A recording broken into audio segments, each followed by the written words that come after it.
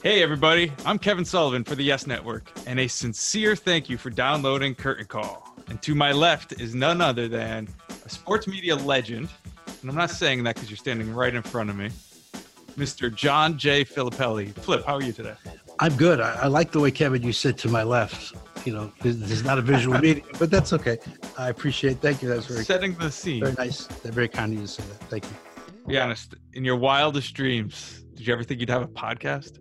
No, it's only recently I found out exactly what a podcast was. So I never thought I would have one, or I'd be sharing one with you. But it's exciting. You know, we had an interesting experience. Our years working at doing Facebook Live, and yes, and it was 3 years. 3 years. That's a long time. We did a lot of shows. We had a lot of fun together, and I guess this is the next step. So we graduate. It's graduation day. Yeah, I just felt bad because we had to let go of the hair and makeup lady, right? Because we don't have to look so good anymore. I know, but she did wonders. We will miss her, and we wish her well. So, yes, for way of background, we did have a Facebook show, Facebook Live. It was called Curtain Call, so we have the same name. But now we're making the change to audio podcasting. What can we expect, Flip? Why don't you tell the listeners? I think we can expect the unexpected, although we have a couple of central themes we'll be trying to adhere to, which is talk a lot about Yankee baseball because we have a background in that, and we love it, and it's fun for us, and hopefully for you. And we will call upon our relationships that we've built over. I've been in the business 45 years. Kevin's been in a long time. We know a lot of people and a lot of very interesting people. So we're hoping that we can grab them for a little bit of time and they could share some of their experiences with you on Curtain Call, and you'll find the time well spent. So that's the big picture of what people can expect. For episode 1, though, I think we're going to talk to David Cone, right? A little bit later on. We are. Looking forward to that. I am too. We'll talk a little big picture of Yes, you know, how we became Yes, the hoops we had to jump through. Yeah, quite a few. Get on the air, which I wasn't there, but I know you. Yeah, I was, and we had a lot of hoops to jump through. That's for sure. But but you know what? It was any journey that is worthwhile has a lot of steps to it, and sometimes there are little missteps. But at the end of the day, the journey is the journey, and this has been a fascinating 18 years. It has, and in addition to that, I think we have to talk current events. Yankees, the trade deadline just passed. With that, there wasn't a lot of activity. Does that concern you at all?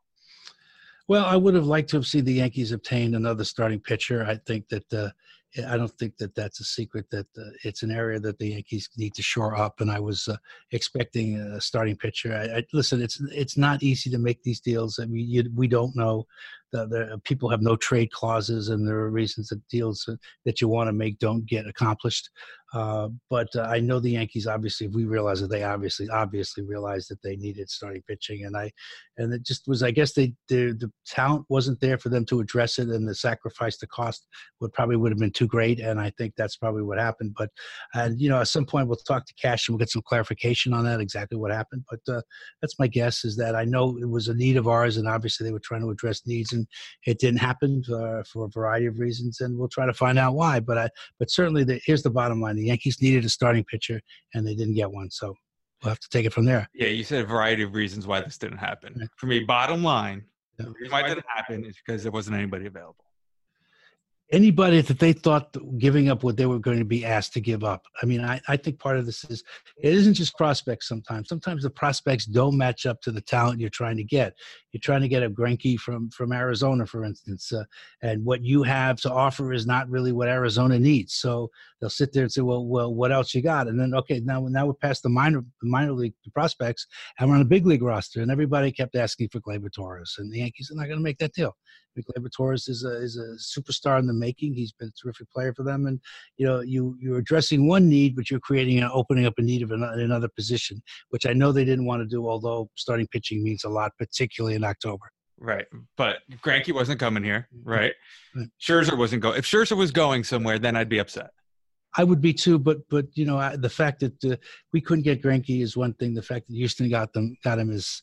I mean, it hurts. I think that hurts. I mean, the road to the World Series is going to go through Houston, and I think Greinke could play a very large part in that. I mean, you already have Verlander and you got Cole. I mean, you throw in, You throw in Greinke in there. I mean, that's a formidable threesome. In a postseason, all you need is 3 starters. So that's pretty solid. And they can hit. They play the game well. They will be forced to be reckoned with. And I think the Yankees' biggest challenge to the World Series will be Houston. Yeah, couldn't agree more. On the plus side, you look down the road a little bit. You look at people like Luis Severino and Dellin Betances, right? If, and that's a big if they can come back and perform, that's like making a trade right there. No doubt. I mean, I think that's what the Yankees were thinking, is that they have enough belief that Severino and Betances can come back this year and be major contributors, because if they do come back, I mean, Severino can come back and pitch anywhere near the form that he was in when he got hurt.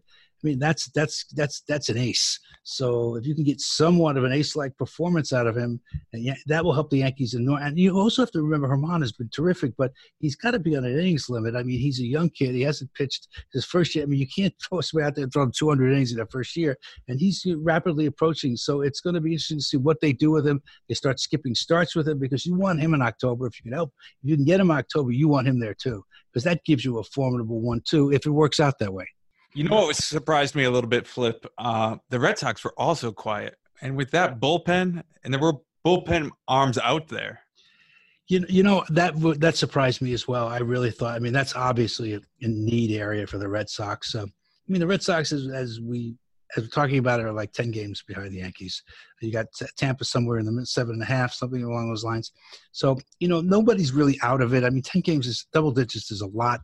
But the Red Sox are playing the Yankees 4 games this weekend. So if they come in and they can sweep them or take 3, they'll kind of inch their way back in. But at the end of the day, I don't know how that's going to play out. But I will tell you this: their weakness is their bullpen, and if they don't address that, I don't see them going very far, no matter what. A lot of people were talking about Bumgarner heading into the deadline. That obviously never happened. But for San Francisco, will that end up being a mistake for them? Well, the fact that they're in the wild card race, I mean, everybody's in sort of that second wild card thing. No matter how many teams are in front of you, they're in it. They're like, I think 2 games out in the wild card. So, and there's a couple of teams they have to contend with. It's a gamble. I get it.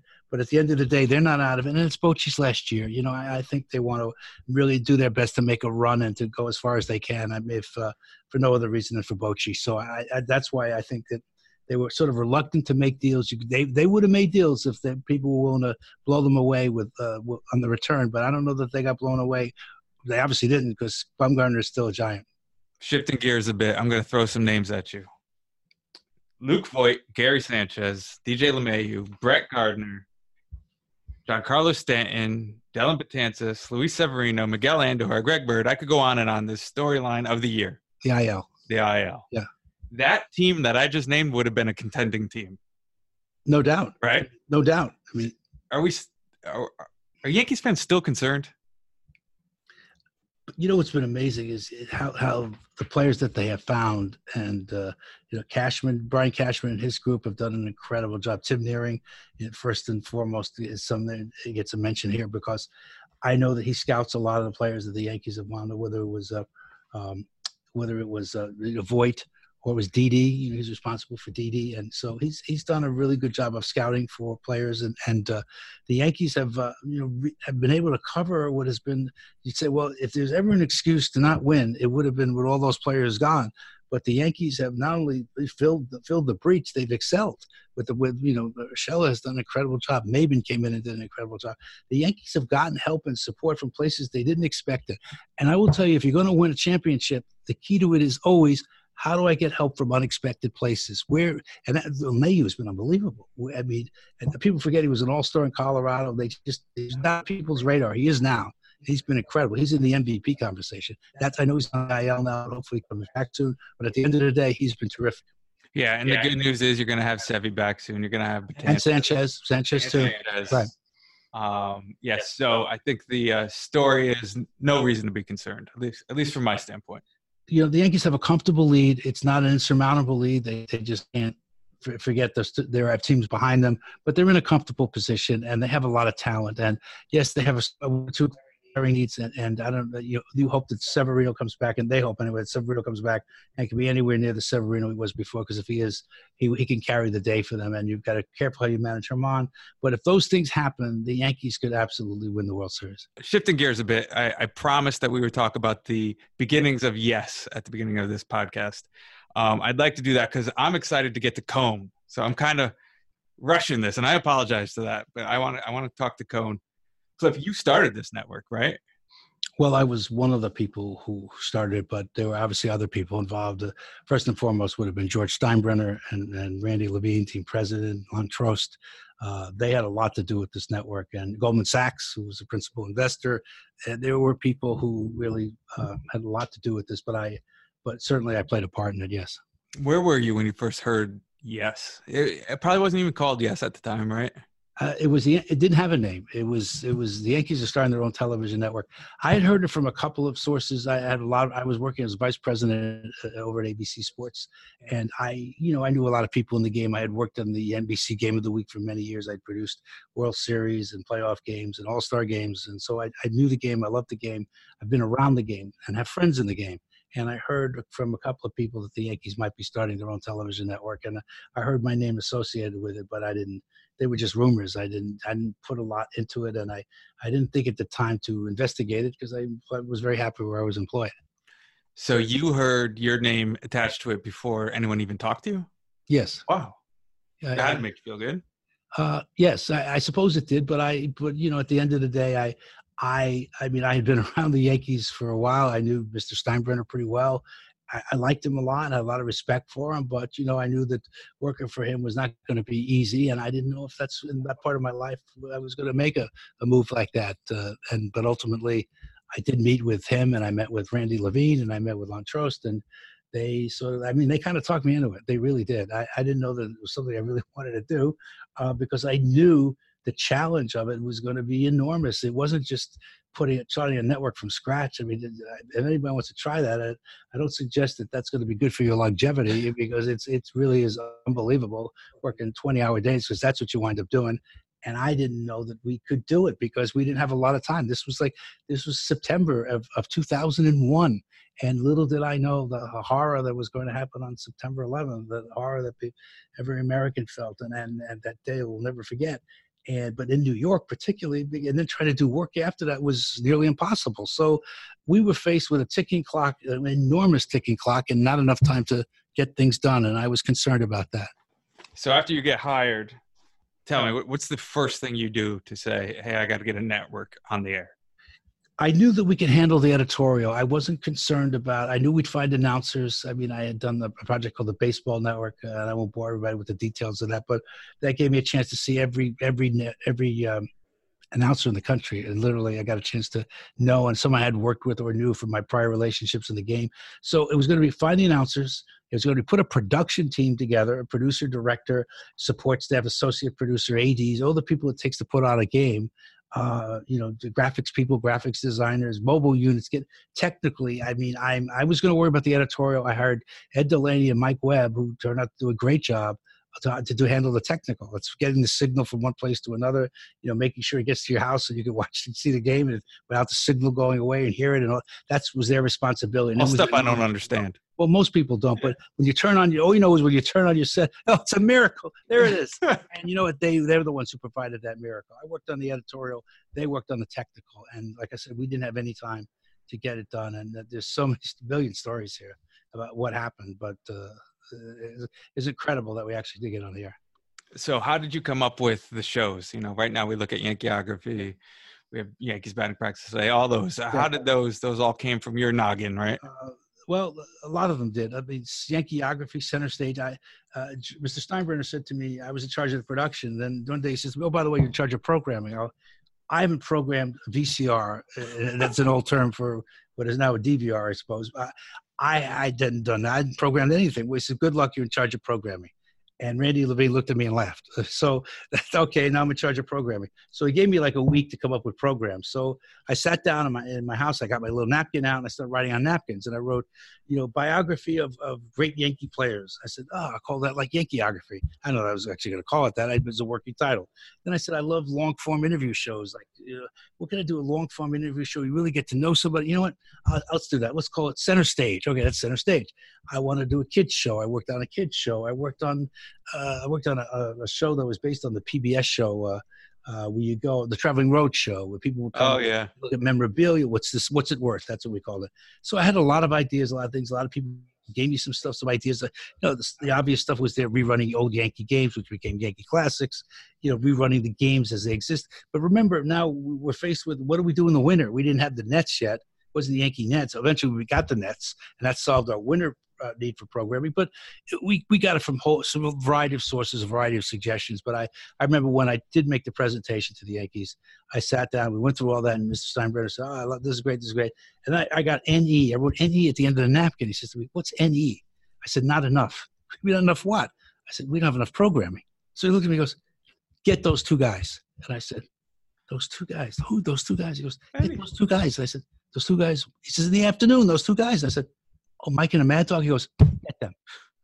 And I said, I thought about it for a second. I go, that's around like 5.5 hours, whatever it was. I said, that's great. We 5.5 hours. At the time, there were no simulcasts. There was one. Imus at a side. Yeah. There were no sports. This was going to be the first sports one ever.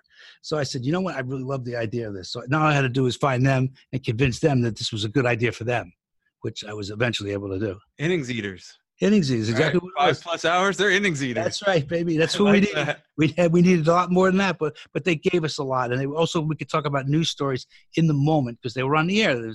That's where they would turn into sort of a news source, although not principally, but they could address and talk about the sports topics or the news topics of the day, which is important when you do a network. With personality. With personality, correct. Right? We don't want to just stand there and say, here's the news today. Right. No, we didn't want that. Certainly didn't want that, but they gave us a lot, and that was Mr. Steinbrenner had a lot of contributions to Yes, and that was one of them. Do you think you delivered on his vision of Yes? Well, I hope so, because I believed the same things he believed. I believed in quality. I mean, I didn't want to. I said I want a large complement of cameras and tape machines. I want replays that you get when you watch the NBC Game of the Week at the time, which was the staple of things, or was one of the staples. And I said, I want that kind of complement.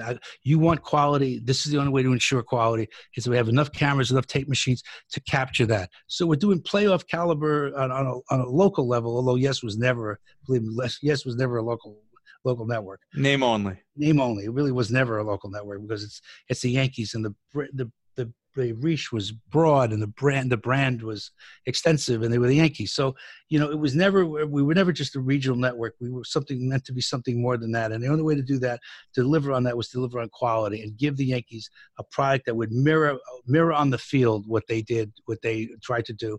We tried to do, obviously, the TV sense, try to capture that. I really think we did. And over the years, I mean, Yes has become the gold standard. I'm very proud of that. I'm very proud of the people who work at Yes and who made it possible. I mean, you stand on the shoulders of everybody who works for you and works with you. And that was really a collaborative effort, of the likes of which I haven't seen in 45 years. So I'm thrilled that we were able to do it here, and I'm thrilled that we were able to deliver to the Yankees on what their vision was and what our promise was. Well, that's a lot of pressure, right? Because the Yankees are the most iconic brand in all sports, for sure. No right? pressure. No pressure. So how much were you sweating when you were about to go on air? A lot. Was it like 8 a.m.? What time? We won. I think we won at 12 noon, if I remember right. And we started with what we call a Barker show with Susan Waldman and Fred Hickman, telling the world what Yes was going to be about. Yeah. And, so that was like an hour show. Then we did like an hour pregame. So, and then we had a spring training game. It was March, and we came on spring training, and everything was like great. And I remember we were so proud of what was going on. It was great. And I get a phone call, and it's Mr. Steinbrenner. And I'm expecting, like, we're on the air. It looks like a baseball game. This is all work. We got audio, we got video, we got everything going on here. It's like great. And he says to me, I can't understand the writing. I can't see the writing. I said, writing? What writing? He says, the writing on the screen. I said, the graphics? He goes, yeah, make those things bigger. We make it bigger. He said, make those things bigger. I said, I just can't take a graphic and make it bigger. It's not like instant coffee where you pour the water. It doesn't work like that. It really doesn't work like that. Yeah. And he said to me, well, I need that done. You got to do that. I said, all right. So everybody in the control room was looking at me. I didn't want to disappoint. I said, he said it was great. He loved every minute of it. I didn't want to go down that road. But I mean, he was interesting. He challenged you to be great. He always challenged you, no matter how well you thought you were doing. That was the great thing about him. He knew when to challenge you to make you better. I mean, and I took it as, there were times I didn't get it, and I didn't understand he was trying to make us all better, but he was. And at the end of the day, that's my takeaway.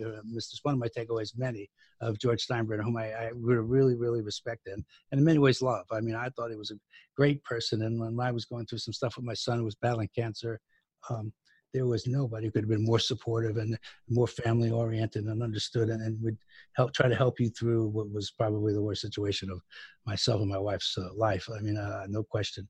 And he helped us get through it. He was just remarkable. So I owe Mr. Steinbrenner a lot, and I had a lot of respect for him and a lot of love for him. Now that Mr. Steinbrenner has passed, you're starting to hear those stories, right? While he was alive, he liked to hide them or keep them secret.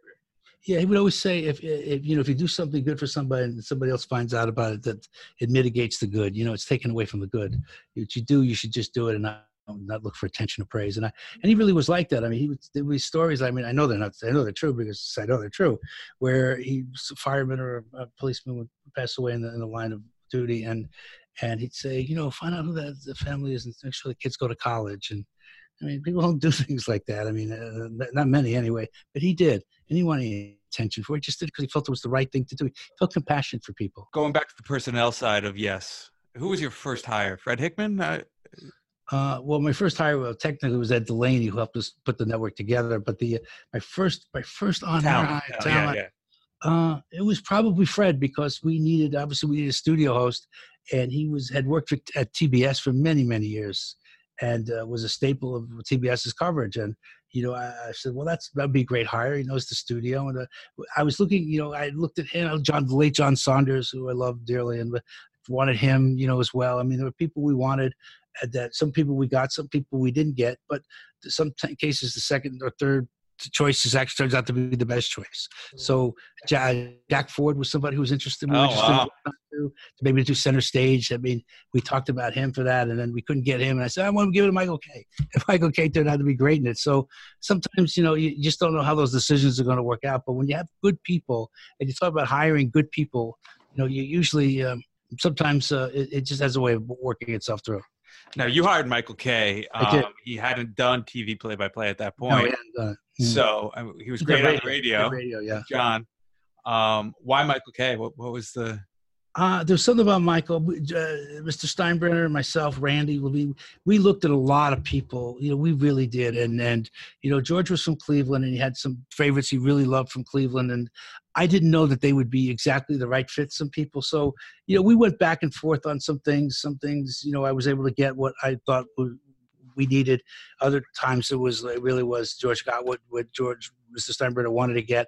And it turned out that they were probably good hires as well. So, it was a collaborative effort, and we had to sort of vet it through the process, and we did a lot of that, a lot of vetting through. And another, you like how I just moved spots in the middle of the podcast. Yeah, I like how you did that. But just to finish on Kay.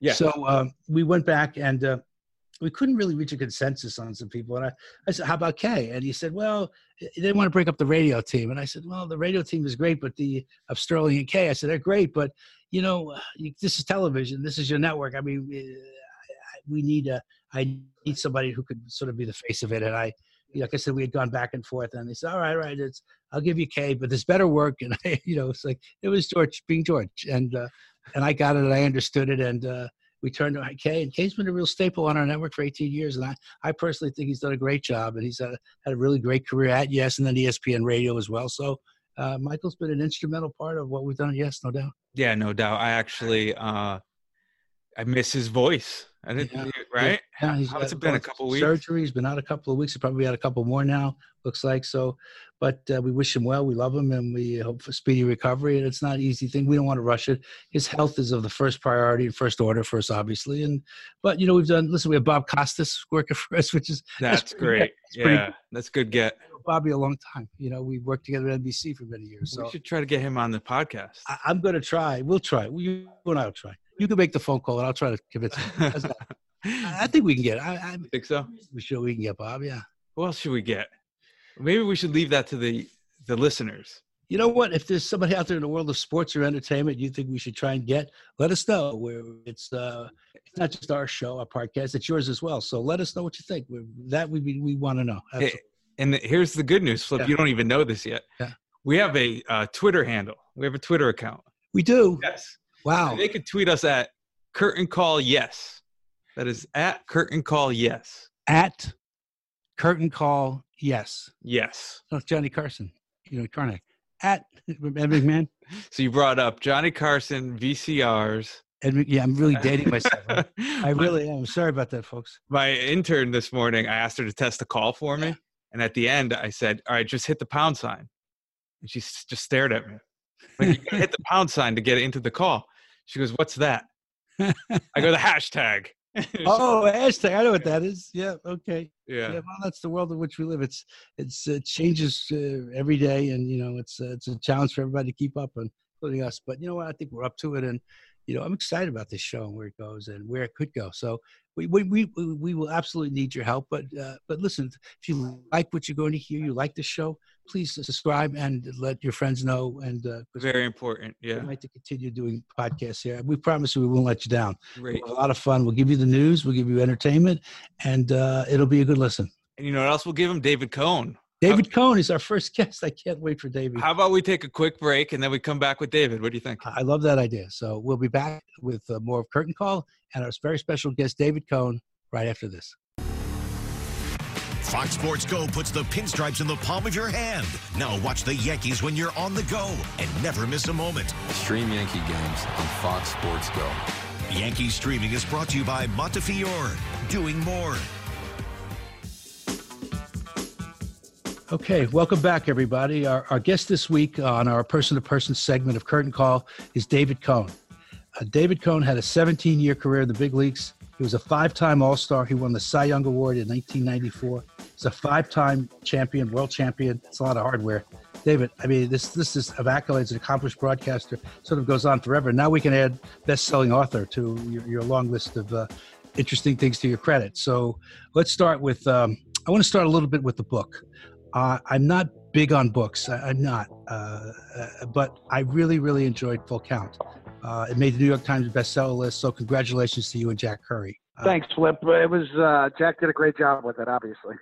Yeah, it's a great read. I mean, I tell you the reason that I enjoyed it so much was you were so honest. It was so raw, and you were so accountable. I mean, you told it as you saw it. You talked about the great. You talked about the good. You talked about the less good.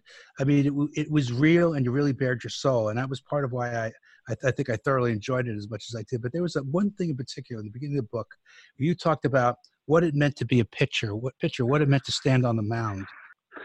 Yeah, I think at a young age, I understood that the pitcher was the center of attention, and I think it takes a little bit of ego to want to be in that spot. And I certainly had enough ego to really relish being on the mound and being the center of attention and all the responsibility that comes with that, and the anxiety too. I still remember my mother, Joan Cohn, yelling at me from the stands to throw strikes, David, throw strikes, and the pressure you feel on the mound. Even as a 10-year-old, I still remember those feelings and those anxieties, and that never really changed really through my big league career. And I think that was part of the object of the book, was to kind of tell about those emotions and give you a different perspective on what it's like to be on the mound and be under pressure and to feel the anxiety and to lose your confidence at times, and then also what you do to overcome that and how you deal with that along the way. And I think that's probably the best part of the book is, talking about those issues and what it really feels like when you're on that mound and you are the center of attention on center stage. I was also, I found fascinating was your relationship with your dad. I mean, obviously you had a great loving, giving relationship, but your dad was your first coach really. And your dad your dad drove you. You drove you to help become the person that you became and the pitcher that you were obviously became.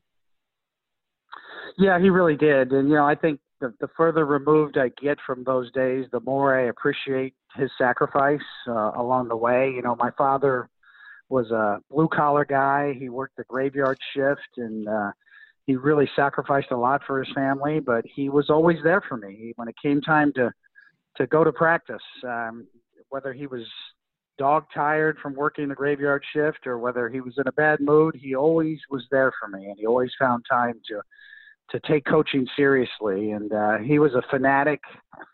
He was an amateur pitcher himself in his childhood in the Kansas City area. So, he had that love of the game. He had that love of pitching, and he really instilled that in me at an early age. And he really did everything he could to get me to the next level, whether that was through his coaching or finding me another coach in the local area that could help give me some tidbits along the way. He was just so instrumental in every step of the way through my amateur career. We're talking with David Cone, 5-time All-Star, a Cy Young Award winner, a 5-time world champion, and currently a broadcaster for the Yes Network. And I got to jump in. I'm sorry, Flip. Okay. You said it before, but you always have to add the New York Times bestseller. And I want to bring that up again because, David, you've had all these accolades that Flip just listed off. Where does bestseller sit for you? Well, it's really an honor to be part of a book that makes that list. It was a bit of a surprise that we made the list right out of the gates, but it also made me appreciate Jack Curry that much more too as well, because he used to work for the New York Times, and I know how much that means to him, and it's something that can never be taken away. It's a tremendous achievement, especially when you think about that there's a lot of baseball books out there. There's a lot of books about pitching, but this one seemed to resonate a little bit more. And I think it probably was because Jack did such a good job of bringing out kind of a different look, an honest look about what it's like to be a pitcher, including all the vulnerabilities that come with being a pitcher. And I've had that comment from people that have read the book about how they view pitchers under duress a little differently now, how they have a little bit more empathy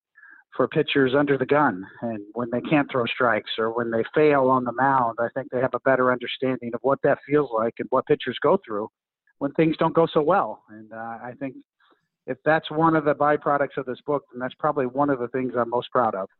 One of the things with the book, as a wannabe baseball player myself, I say wannabe because I never made it past high school, I could never relate to David Cone, the professional baseball player. What I can do, though, I found myself oftentimes in the book, is relate to David Cone, the wiffle ball player. So there's a lot of wiffle ball in the book, which I appreciated. And I get in this argument with some of my friends. Tell me, David, were your coaches, did they ever tell you stop playing wiffle ball as a kid? Because in our day, it was, you're not allowed to play wiffle ball. It's going to mess up your swing. No, I'm very thankful that, that my dad, as we mentioned earlier, really encouraged wiffle ball. And I think I mentioned in the book, there's certain things you remember from your childhood like it was yesterday, and you can't remember what you had for lunch yesterday in real time. There's something that I always remember from my childhood. It was the day that my dad bought a floodlight and put a ladder on the back of our house and climbed up that ladder and put a floodlight on the back of the house so we could play night wiffle ball games. And, we were so pumped. We were so excited. My brothers, me, my father, my mother, our whole family just kind of gathered around, and we had our first night wiffle ball game with that floodlight blaring on our backyard. And, I'll just never forget that night. It was as if it happened yesterday. So I'm really thankful that nobody ever discouraged me from playing wiffle ball. David, I want to talk a little bit about some of your career accomplishments and moments in your career. In 1988, you were part of a Met team that featured an incredible amount of star talent. It was Dwight Gooden and Darryl Strawberry and Keith Hernandez, Gary Carter, Ron Darling, Jesse Orosco, to name some. And you had a great year. You were 20-3 that year. I was amazed to see you didn't win the Cy Young that year. Earl Hershiser won it, but you had a fabulous year, 20-3. And then in the postseason, you poked the bear a little bit in the presence of the Dodgers and Tommy Lasorda. And you wrote a column, and they read it, and they didn't take too kindly to it. Can we talk a little bit about that?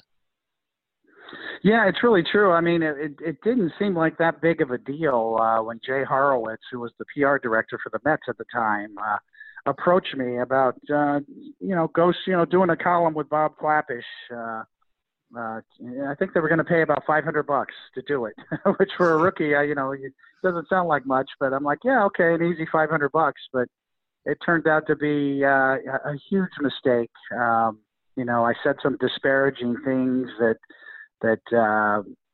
kind of riled up the Dodgers. And Tommy Lasorda was their manager, and he was a master motivator, and he knew what to do with a gift like that. And I think when I walked out to pitch Game 2 of the LCS in that series against the Dodgers, that every one of their players and training staff were on the top step of the dugout yelling at me and heckling me. And it clearly impacted me. I was so nervous. I was so embarrassed by the whole thing that I was completely distracted from pitching. And it really cost me in that game, and it cost the Mets in that series. It's something I never forgot, and something that I learned a hard lesson early in my career, really as my first full year in the big leagues, that I learned a really tough lesson at the expense of losing the game in the playoffs, because, I really was overwhelmed from nerves. I really wasn't myself in that game, and it was a direct result of doing a newspaper column that was really supposed to be,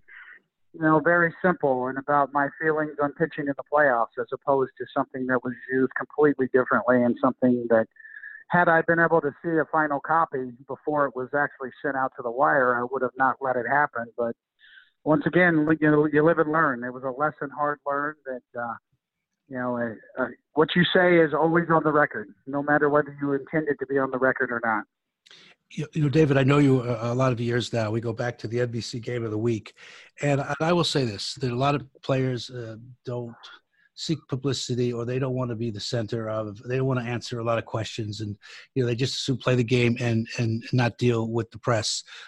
You were always accountable for whether it was things great times or sometimes things were a little less than great. You always stand up, you were always there, you always took the questions, and you always gave an honest answer. And that's my takeaway. My takeaway from you is many things, because I know you many years and I have so much respect for you. But that particular, the way you would handle not only the good times, but the times that were less than good. And obviously the situation with the Mets, we had a great time over there, great career there, and 5 or 6 really good years there. But, there were that incident. But you know what, as you say, live and learn. And, you moved on. You were started with the Royals, went to the Mets. You then went to the Blue Jays, where you helped them win a World Series. You were a late season acquisition, and you did incredibly well and helped them win a series. And then you wound up going to the Yankees, and your Yankee career was just fascinating, if not more so than any other aspect of your career. And you had to come back in 1998. You had to battle something that was very difficult. And again, it speaks to your grit and your determination and your bulldogness, that there's such a word as bulldogness. I think I made that up, Kev. I have no idea what that means, but we're going to go with that word. Hey, you're the boss. Came back from an aneurysm. And take us through that a little bit, about what that was about, diagnosed, and what you went through and what your feelings were about all that.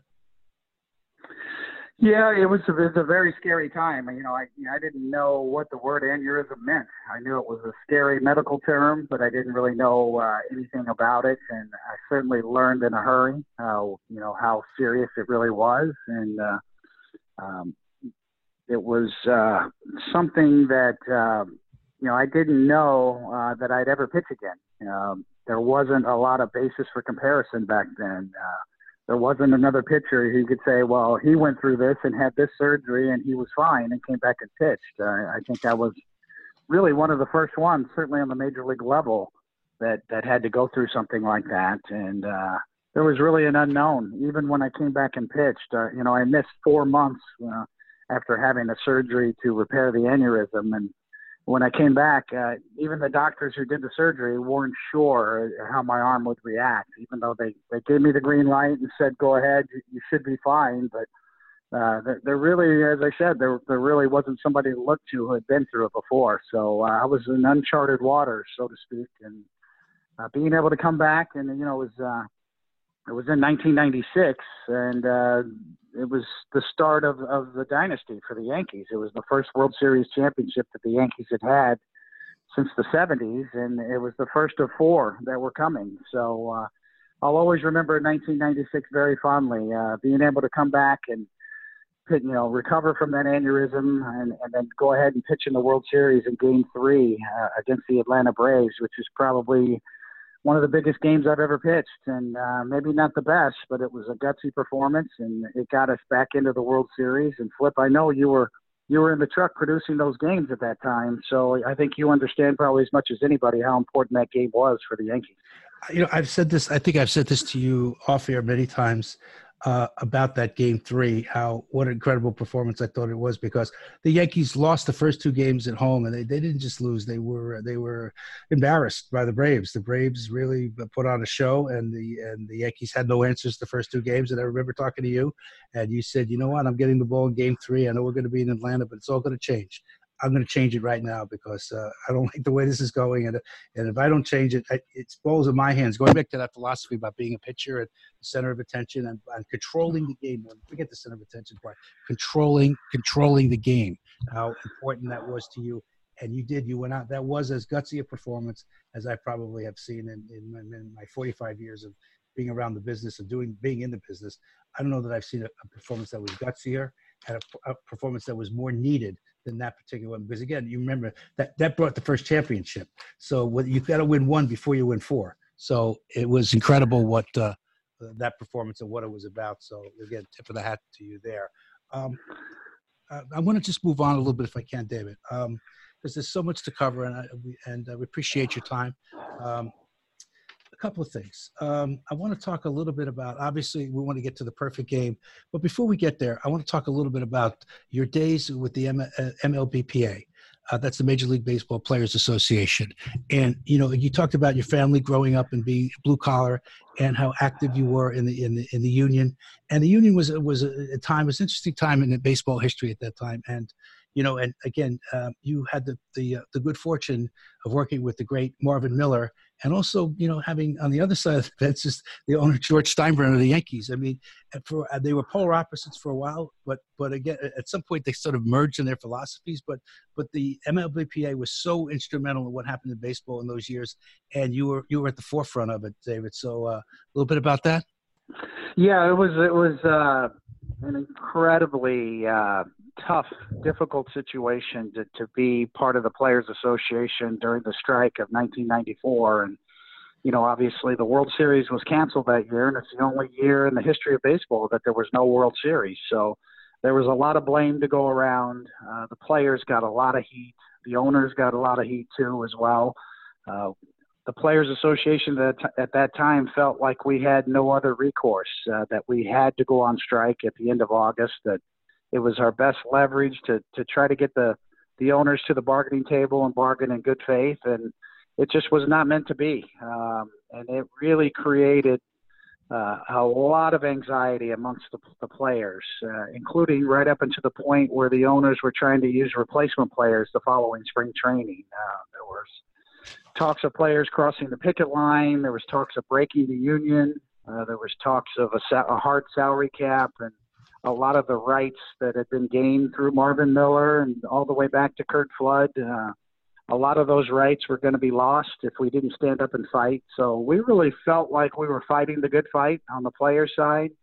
But at the same time, I think it was really difficult to remain diplomatic during that time and understanding that no matter what happened, that we all were going to have to live together. We all were going to have to try to heal the game after the strike. And I think that was the toughest part, was trying to remain or to sort of keep a level of diplomacy, that you were willing to be open-minded, but at the same time you were going to stand up for your rights as a player. And to me, that was always the battle. It was never about greedy ball players asking for more money. It was about protecting our rights. And for the players, it's always been about rights, about freedom of movement, about at what point in your career can you choose where you want to work, and actually choose a city where you want to play. So those were important issues back then. And I'm very happy that the Players Association now, certainly compared to then, has the same amount of rights or a little bit more, even though the current collective bargaining agreement has been hammered and has been criticized. I still feel like the players are in much better shape now because of that situation and what we went through back in the mid-'90s. And there's a lot of teams that didn't recover. I know the Yankees in '94 had a great team, and we'll never know how good that team was. And the Montreal Expos had a great team, had Pedro Martinez on that team. And baseball never recovered in Montreal, and they eventually lost their team. So there was a lot of collateral damage from that era. And as I said before, I think there's a lot of blame to go around, and I certainly think that the players deserve their share of the blame. But nonetheless, I'm still proud that we stood up for our rights, and I still feel like we did the right thing at that time, at that moment in time, knowing what we knew back then. Yeah, there's no question that it was an interesting time in the history of the game. Like you said, the work stoppage that cost the season. And the Yankees and the Expos looked they were poised to be the forces and to wind up in the World Series, and we'll never know, as you said. And it's unfortunate that it happened, but the byproduct is that the game has grown since, and there's been peace in the game, and we hope that continues, because the fans, they honestly, some understand the issues, but a lot of them are just they're fans. They want to enjoy the game. They don't want to get caught up in the business of the game, and it was a tough time because it did cost the season, and and when two sides believe what they believe and they're entrenched in their beliefs, it's gonna end in a situation where there's nobody won. There's no winners in a situation like that. The game sort of lost, and I'm just happy that we've had peace, labor peace, and everybody's sort of working toward the end of there'll be a new CBA soon, and hopefully that goes smoothly, and there'll be peace in the game for a long time to come. Because at the end of the day, as you know, it's really the players suffer, the owners suffer, and the fans suffer. So it's an industry that we all love and we care about and we want to protect. And so it's in our best interest to make sure that everyone's best interest to make sure that doesn't hopefully doesn't happen again. I want to just talk about a few more things with you. The perfect game, July 16th, 1999. You wake up in the morning. Are you thinking, what, I'm getting up, I'm going to pitch this? Oh, it's Yogi Berra Day. It's a special day at the stadium. I think I'll enjoy the day. It's going to be fun to pitch. What's your mindset waking up that day? Flip, I was fully aware of that it was Yogi Berra Day. And at that point in my career, I had played for the Mets for 6 years. I was on the Yankees for 4 or 5 years at that point. And, I had pitched on several days that meant something in New York.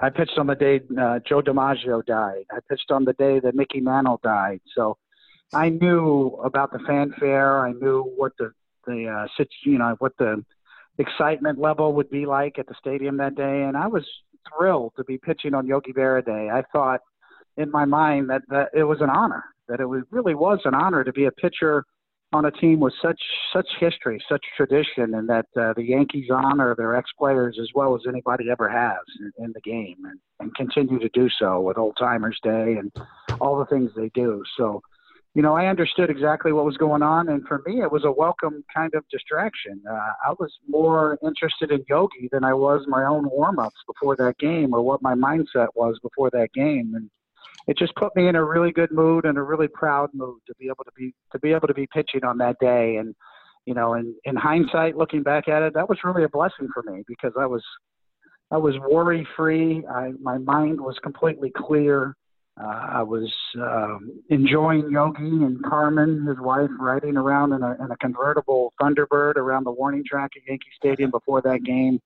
Everybody was in love with Yogi. The crowd was in a great mood. It was just a great atmosphere to pitch a game at Yankee Stadium. And, as I said, the more I look back on that, the more I realize what a gift that really was, to be able to have that start on that day.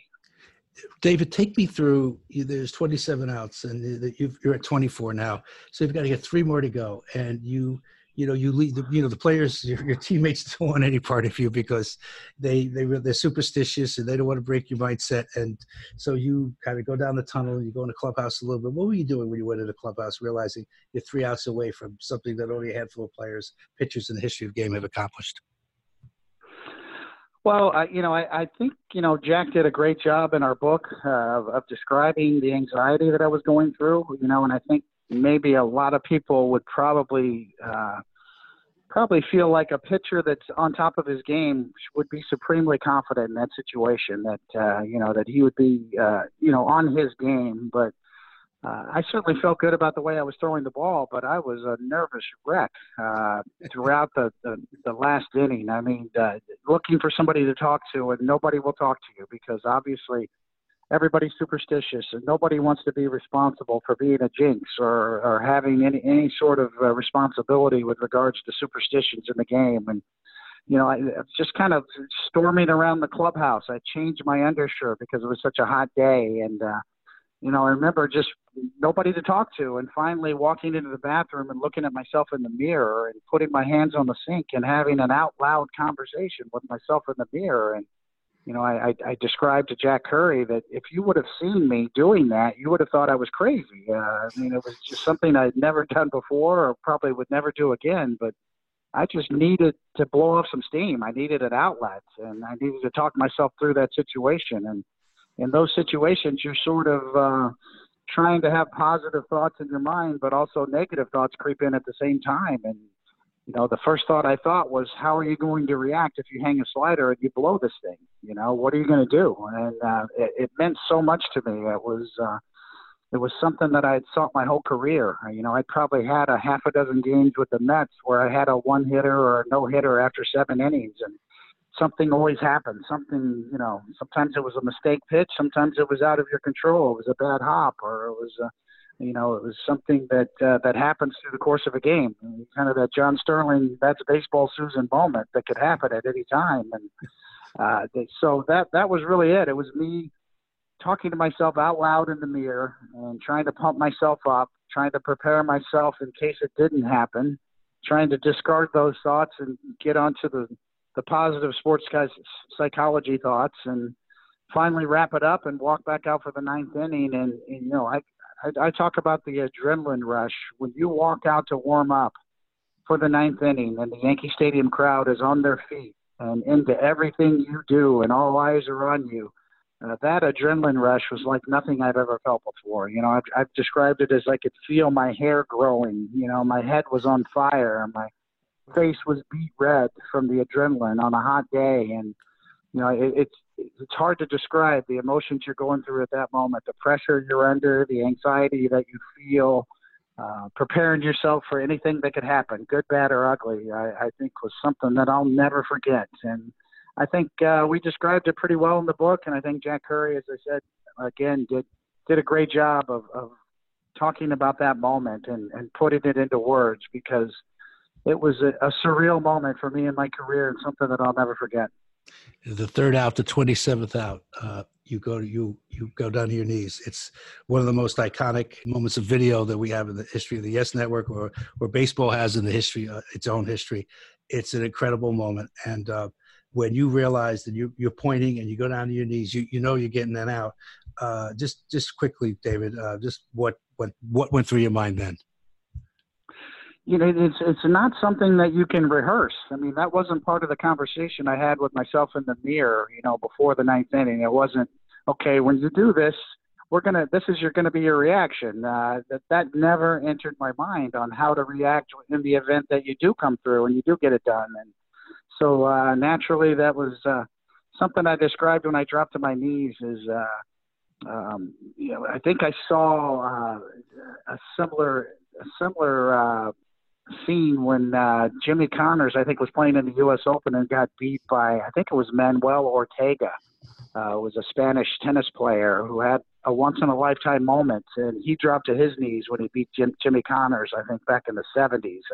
I believe I was 12 years old and a big tennis fan at the time, and that just stuck into my mind. So maybe subconsciously that was my reaction. I don't know. That's the only thing I can think of, but I remember tremendous relief. I remember that you're stunned by the moment. You're trying to process the moment on what just happened. What do I do now? Your teammates are reacting to you in such a way that they carry you off the field on their shoulders. It's just a remarkable moment to be a part of, and how to handle it just never came through my mind, never entered my mind. It was all spontaneous, and in the moment, and trying to process everything was just an incredible feeling.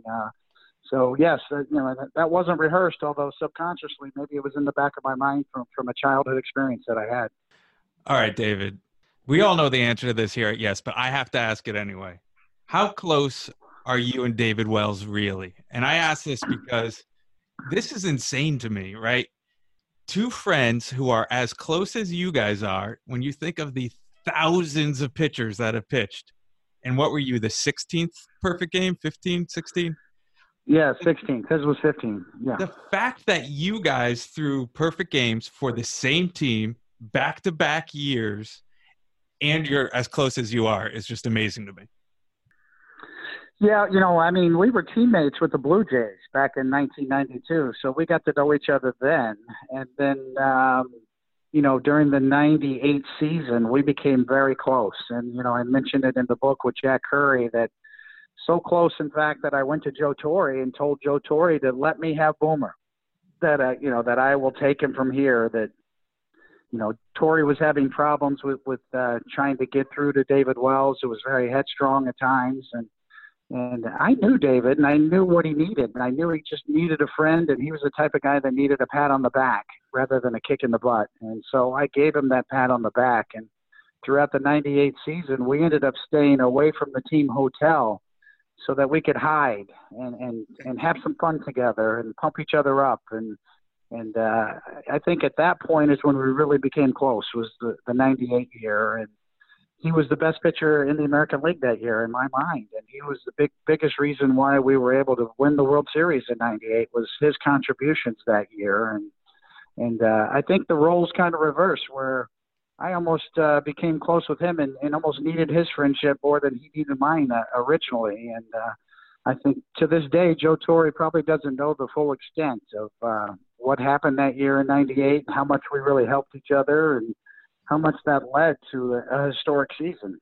When you have a pitcher like David Wells on a team like the 98 Yankees, it was a big deal. And we really became close that year. So, up until that point, we were friends. But in 98, we really became close when we started hanging together. And we had some fun times together, both on and off the field. And it just seemed to work. It was the right place at the right time for two pitchers on the same team to kind of embrace each other and help each other through, and it really paid big dividends, I think, especially in 98. David, you mentioned Joe Torre, and there was an interesting moment in your career during the Subway Series, year 2000, where there was a critical out that really had to happen, and it was a turning point in the game, and Joe Torre saw it as that, and so you were pitching out of the bullpen then, and he called you out of the bullpen to get a critical out. You want to take us through what that was about, that bat was like to Mike Piazza, I believe? Yeah, I knew beforehand that I would be the guy for Mike Piazza if the need arose, during that game at any point. So I was certainly ready for it, but in the fifth inning with 2 outs and nobody on base, I was a little surprised, frankly, that Joe Torre was going to take Denny Nagel out of that game and put me in with 2 outs and nobody on base in the fifth inning. And Denny Nagel was 1 out away from qualifying for the World Series win. So I think Joe Torre caught a lot of people by surprise in that situation. But Joe Torre was very progressive in his postseason managing with regard to bullpen management. I think if you saw that in today's game, nobody would probably blink an eye. But back in 2000, almost 20 years ago, that was a big deal. And I think that's one of the reasons why Joe Torre was so good in the postseason, because of his bullpen management during those situations. So, I was a guy that was a former Met. I played 6 years for the Mets. We're playing them in the World Series. I was hoping that I would at least get one chance to participate in that World Series, coming off of a really bad year for me that year. I was injured a lot that year. I tried to pitch through injuries. It was a disaster year for me, but yet Joe Torre still had confidence to put me in that game against Mike Piazza. And thankfully I came through. I got him out, and that was it. That was not only my only appearance in the World Series, in the Subway Series, but it was my last appearance as a Yankee. So obviously that meant a lot to me, and I'll forever be thankful to Joe Torre for having that confidence in me and putting me in that game against probably some other opinions that thought maybe that wasn't the right move. But he did. He trusted me, and as I said, we're talking about it now because I came through and I got Piazza out, thankfully. But doesn't that say a lot? I mean, Joe Torre is one of the best baseball minds that the game has produced, and he had a great career as a manager. And for him to, in that situation, say, it's trouble here, and I've got to take Denny out, and I'm going to go Denny Nagel out, and I've got to get this out, and I'm going to turn to David Cone, who's done nothing but excel under any pressure situation he's put in, and a critical situation in the game, a turning point in the game. Actually, he says, "David, go get that out." So, I mean, it says a lot about Joe Torre. It's a lot about you, so, and your relationship. So, I know you guys got along well, but at the end of the day, that out had to be made, and you were the one who got it. So, it speaks well on everyone's half. Well, it's a great point, Flip, and it really goes to the heart of the matter with Joe Torre. And he managed the heartbeat of the game. He managed human beings, and he still talks about that even today. About yes, there's more information. Yes, we have analytics. Yes, there's a lot of very smart people in there with great ideas. But at the end of the day, you're still managing human beings, and there's still a heartbeat to every baseball game. And Joe Torre probably understood that better than anybody in the history of the game. David, before you joined us, Flip and I were talking about the early days of Yes, and I asked him where he was and what he was thinking when he first heard that there was going to be a Yes Network. And I'd like to ask you the same thing, because you were probably toward the latter portion of your career. Where were you? What did you think? And were you already thinking, hey, I want to work there? Yes, I think the answer to all the questions were yes. I mean, we were extremely excited about it. We had heard the rumors for a couple of years prior that this is what the Yankees were planning on trying to do. I don't think any of us had any idea of the monumental task that was to actually do a startup network from scratch. I think that John Filippelli, Flip, and everybody that worked with him deserves a lot of credit, because it really was extremely difficult. I was there the first year. I helped on a number of fronts, mainly helping to lobby the city council to break up the deadlock between the Yes Network and Cablevision at the time. And I never realized politically how difficult the battle was. I certainly got an education from day one when I came on board. But to answer your question, I think we all were really excited about the prospect that the Yankees would have their own network, and that what that could do to market the game. And from a player's standpoint, that's everything we had talked about. And my involvement with the Players Association was, why don't we market the players better? Why are we always trashing our product? Why don't we do more to work together? And I think we all saw the Yes Network as a chance to finally do that, to finally work together in a partnership with the players, and the players could reap the benefits of having, a team with their own network that would market the players properly and stop trashing the product like we had done so many years prior. And all those work stoppages, all the strikes, all the lockouts were always about trashing the product. And I think we all saw, the Yes Network is a bright hope that things could change in the future, and that this could be a collaborative effort, and that the players were all on board. We all were excited about the chance to be a part of our own network. I think, we all saw it as our network and not the Yankees network. And that's how excited I was. That's how excited a lot of the players were back then. David, George Steinbrenner was obviously the architect, or one of the architects of Yes. And he also was a person who came in and bought the Yankee franchise at a time from CBS when the Yankees weren't doing so well. And he went out and through free agency helped build the team into a championship team. He took a team, a flagship team, the Yankees being a flagship team, and obviously flagship market, New York. And at a time when they were having tough issues and times, he rebuilt them into the gold standard of the industry, in my opinion. And he did so many things. It was Yes Network, rebuilding the Yankees, and yet he is not in the Hall of Fame. Nor is Marvin Miller, who you talked about briefly before, who ran the NFLPA for many years and was an instrumental force in the game. I scratch my head every time about both of them not being in the Hall of Fame, and I don't know how to explain that. Do you have an explanation for that, David, or an opinion about that? Because I think it's just blatant. It's just yes. I agree with you, Flip. I think it's a tremendous oversight on both accounts. And, we live in a day and age now where brand is everything. Even individual players are brands now, and George Steinbrenner understood that before it was popular. He understood about the brand of the Yankees before anybody else really gave it that much thought. And he did nothing but build the brand up over the years. And that's probably his greatest legacy, is how he left the brand in his kids' hands when he passed away. So, Yeah, that speaks for itself. The Yankee brand is bigger than ever because of his input and his understanding of that. And, Marvin Miller understood that too. And Marvin Miller understood that player movement and player free agency and more player rights would be more exciting baseball, would be a more exciting game. And it really has borne out to be true that all of the naysayers who said that free agency would ruin baseball were wrong. That free agency and the age of free agency has done nothing but help baseball and grow the game. And you're talking about two people who really did a lot to grow the game of baseball, and the proof is in the pudding.